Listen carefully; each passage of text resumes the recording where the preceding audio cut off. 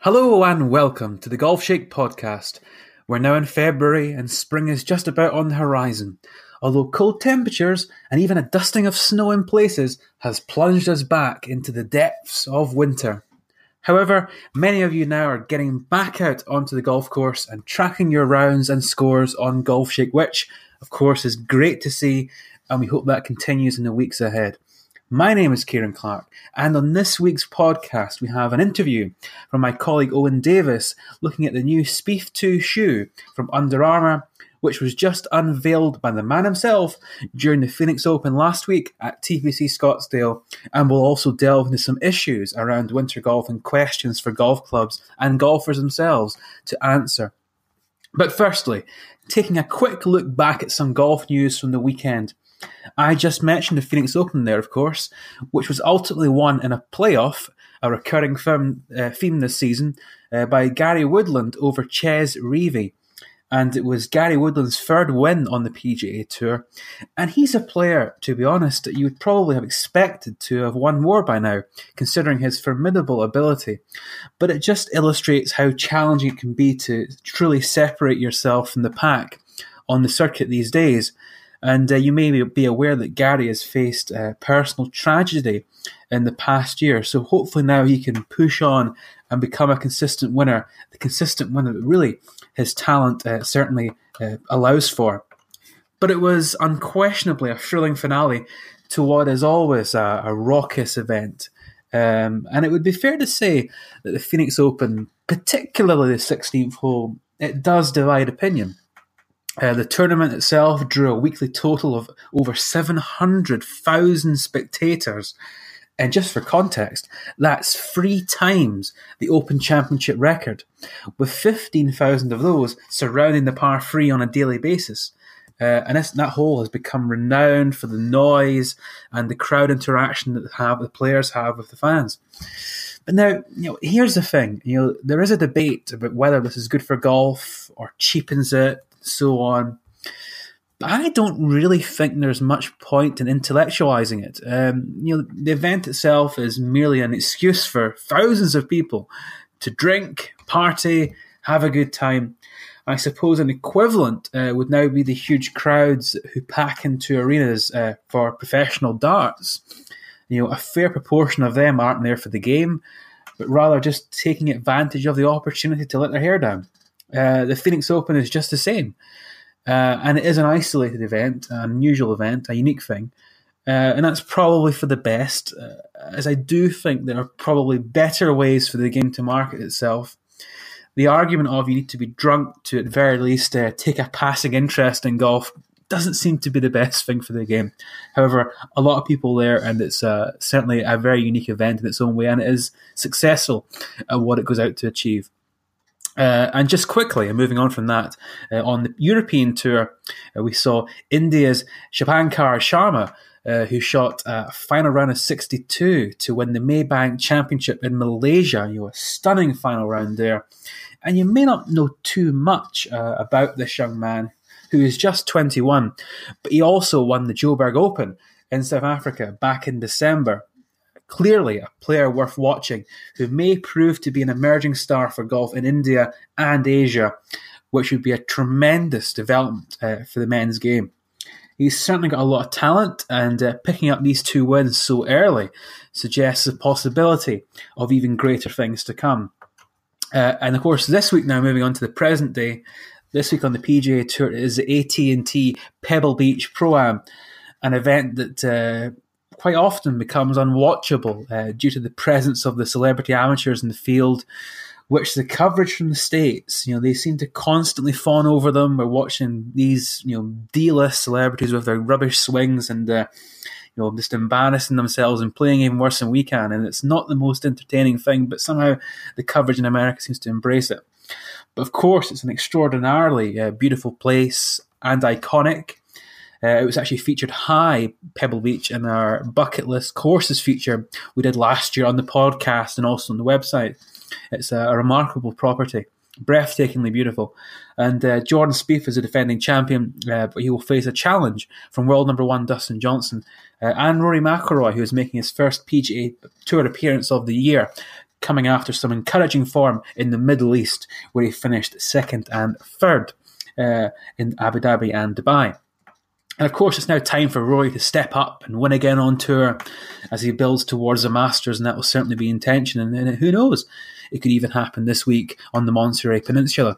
But on the European Tour, they've gone down under.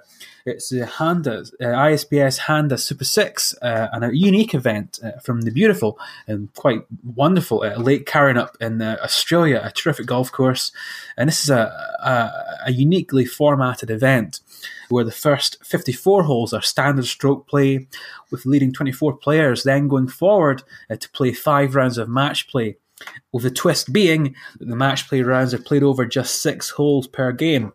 And Brett Rumford defends the title, with the likes of Lee Westwood, Danny Willett, and the great Andrew Beef Johnston also in the field. So who knows, perhaps an Englishman will triumph in Australia, unlike, of course, the cricket team at the recent Ashes. I hate to bring that up, but I had to. Maybe this is time for Danny to show some form after what's been a dismal 18 months on the golf course, really, since he won the Masters 2 years ago at Augusta. But now, moving on from the tour and the news, let's bring in that interview recorded by my colleague Owen Davis, looking at the technology and innovation behind the new Spieth 2 shoe from Under Armour. Hi guys, Owen Davis here at the PGA Show 2018. I'm joined by Mike from Under Armour, and it's a very exciting time for Under Armour right now. Just launched a brand new shoe, so I thought you could tell us a little bit more about it. Yeah, absolutely. So second generation of our Spieth model, Spieth 2. Yep. We've made a lot of improvements over Spieth 1, specifically at the request of Jordan. He challenged us to make it lighter in weight, make it more flexible. He is in his shoes for 8, 10, 12 hours a day. So we've actually added Gore-Tex to this product, and it's much more breathable. Yep. In addition to it being obviously waterproof, very waterproof. The weight coming out of the product really came from this proprietary technology called SmartWeave. SmartWeave has a TPU thread infused in it, so we can still offer the same support, but we can take significant weight out of the product. Spieth 1 was for a size 9, Yep. half pair, 16.5 ounces. Yep. This is 2 ounces lighter than that, so a little less than 14 ounces. Pretty big deal, yeah. I mean, the first thing, I thought Spieth 1 was a fantastic shoe, incredibly stable, but it was heavy. So it's great that you've taken that weight out. I think Exactly. that's a big difference. Yeah. The other thing I think you'll notice when you have this on your foot is that the forefoot incredibly more flexible than where we were, and that comes from just a different insole, board material, and construction. So I think we hit on what Jordan had asked us to do. We took out weight, made it more comfortable, made it more flexible in the forefoot.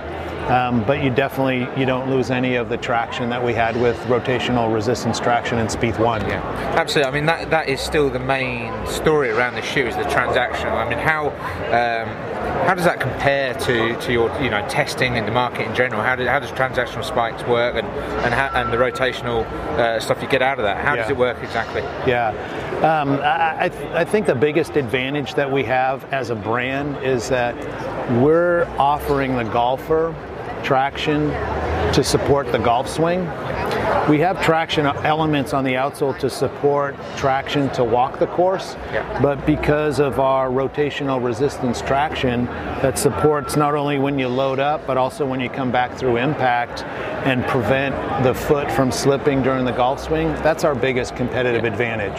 Yeah. So, I mean, Under Armour are known for innovation, and that is really applied, that philosophy is really applied to the shoe, isn't it? Absolutely. It's something that you've done a lot of testing with, and that almost came first, did it, and the shoe second? It did, yeah. I mean, we worked with Jordan on what his needs were, but a lot of better players. This rotational resistance traction is in the Spieth 2 product, but it also goes across our entire range: men's, women's, juniors. We have it in both a spike and a spikeless version as well. Right. And on Jordan, how passionate is he about this shoe? I mean, how much time does he spend with you guys in developing it and moving it on year after year? Yeah, no, very involved. Yeah. We meet with him on this past year. We met with him 3 or 4 times. Yeah. We show him the initial sketch, a rough prototype. We make it in his size so he can wear it at home and give us feedback. And then before we confirm the product, we meet with him again. So his likes and dislikes are definitely incorporated in the shoe. Yeah, for Fantastic. sure. Yeah. Okay, Mike, thank you for that. Appreciate your time. And that was Owen speaking with Mike from Under Armour there at the PGA Merchandise Show recently, looking at the new Spieth 2 shoe. And of course, if you're needing to buy a new shoe this year for the new golf season coming up, then maybe this is the one there. Certainly the information there, it does sound an improvement on the previous shoe and a real upgrade there, and perhaps a high quality product that might be of interest to you there. But however, moving on from that, and though we're now in February, as I said earlier, your winter golf is still very much in vogue. But we were thinking of the challenges and the questions that golf in the wintertime presents to both clubs, golf clubs and golfers. Winter is a challenging period for golf clubs as they look to maintain a balance between retaining satisfactory revenues and ensuring that the course is of an acceptable standard for the peak summer season. And expectations from members and visiting golfers have certainly changed over time in the game. And it's a question for all parties to reflect upon deeply as golf looks to adapt itself to modern demands. Of course, for many people, due to the poorer weather and significantly reduced daylight hours, the opportunity and desire really to play between the months of November and February is greatly diminished. This is particularly true in the north of England and western Scotland, where it tends to be a little bit foul, the weather at times. However, for those looking to maximise the value of quite often expensive membership subscriptions, the golf season doesn't really end, even competitively. And there is a demand from those golfers that these clubs have to satisfy. And what are, it's a precarious battle to retain members and attract new players to the golf club. And we've seen golf courses, really in the end, because if you buy a 12-month membership, you're only playing for 6 months. You spent 6 months that you aren't going to be using. So that is a question for the game to answer. And courses have introduced winter memberships or month-to-month subscriptions, offering good value golf on a layout that hasn't been reduced to winter greens or the shorter yardages that you get at this time of year. Fairway mats are quite often the nadir for many golfers, something they want to avoid. And frequent closures in winter are, of course, a frustration. While seeking golf clubs that remain widely open is certainly appealing to many players over the winter months. And actually, the Golf Shake survey of last year found that 48% of golfers were nomadic players without a permanent home, suggesting that there was both a concern and possible opportunity for golf clubs looking to build up memberships. And though evidently still a factor, is the fair weather golfer still as prevalent as in past generations? If you look at the weather charts, most winters in the 1990s and into the 2000s throughout England were warmer and wetter than the previous seasonal averages, with frost and low temperatures recorded less frequently than in prior decades. And this has opened the door for courses to remain open more frequently in the low season. But then there's a pressure on them to deliver a year-long standard that matches expectations. And for greenkeepers looking to ensure that the golf course is at its best in the summertime, the peak season, the challenge is maintaining and conditioning the golf course with increased traffic during those problematic months of winter. But softer conditions on inland courses face a significant damage from trolleys. We saw that. We got a picture sent into us at the weekend there, and there was astonishing damage to the fairways on the golf course from trolleys that you wouldn't believe. Tire marks everywhere, and it raised these questions for us to answer. And of course, you have seaside links courses with their firm and naturally draining turf. They have long been considered ideal for winter golf, but parkland courses need to try and alter that perception if they are to bring in the required revenue during the dark season. And the question for golf clubs and golfers is, would they sacrifice golf in the winter to ensure that their course was at its best during the peak months between April and October? But for those wanting to play all 12 months of the year, there is only one answer, and golf clubs looking to deliver that for them are under pressure to meet the demands of their members.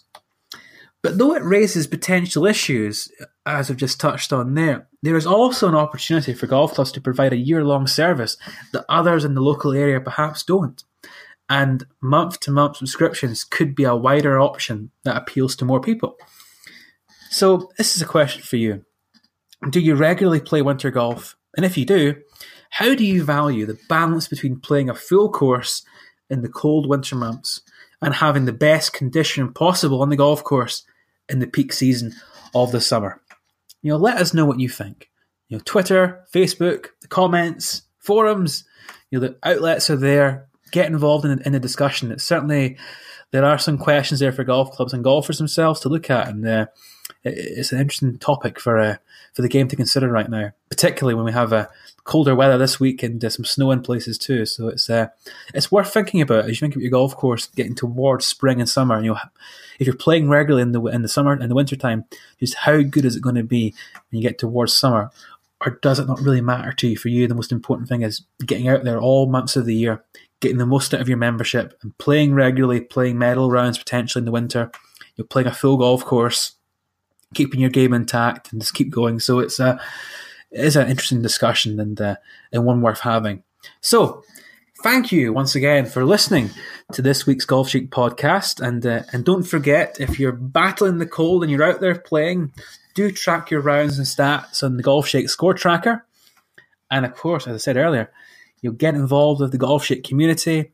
On those aforementioned channels, there's a wide community there of like-minded golfers who want to go out there and just enjoy themselves and play.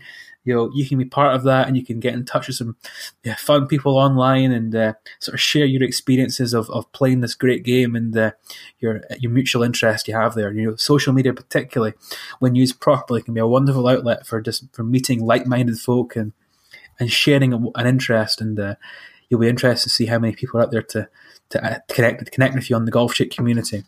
However, moving on, and in the end, that's probably us for the week. And my name is Kieran Clark. And until next time, as always in Golf Shake, we want you to play more and play better. Thank you.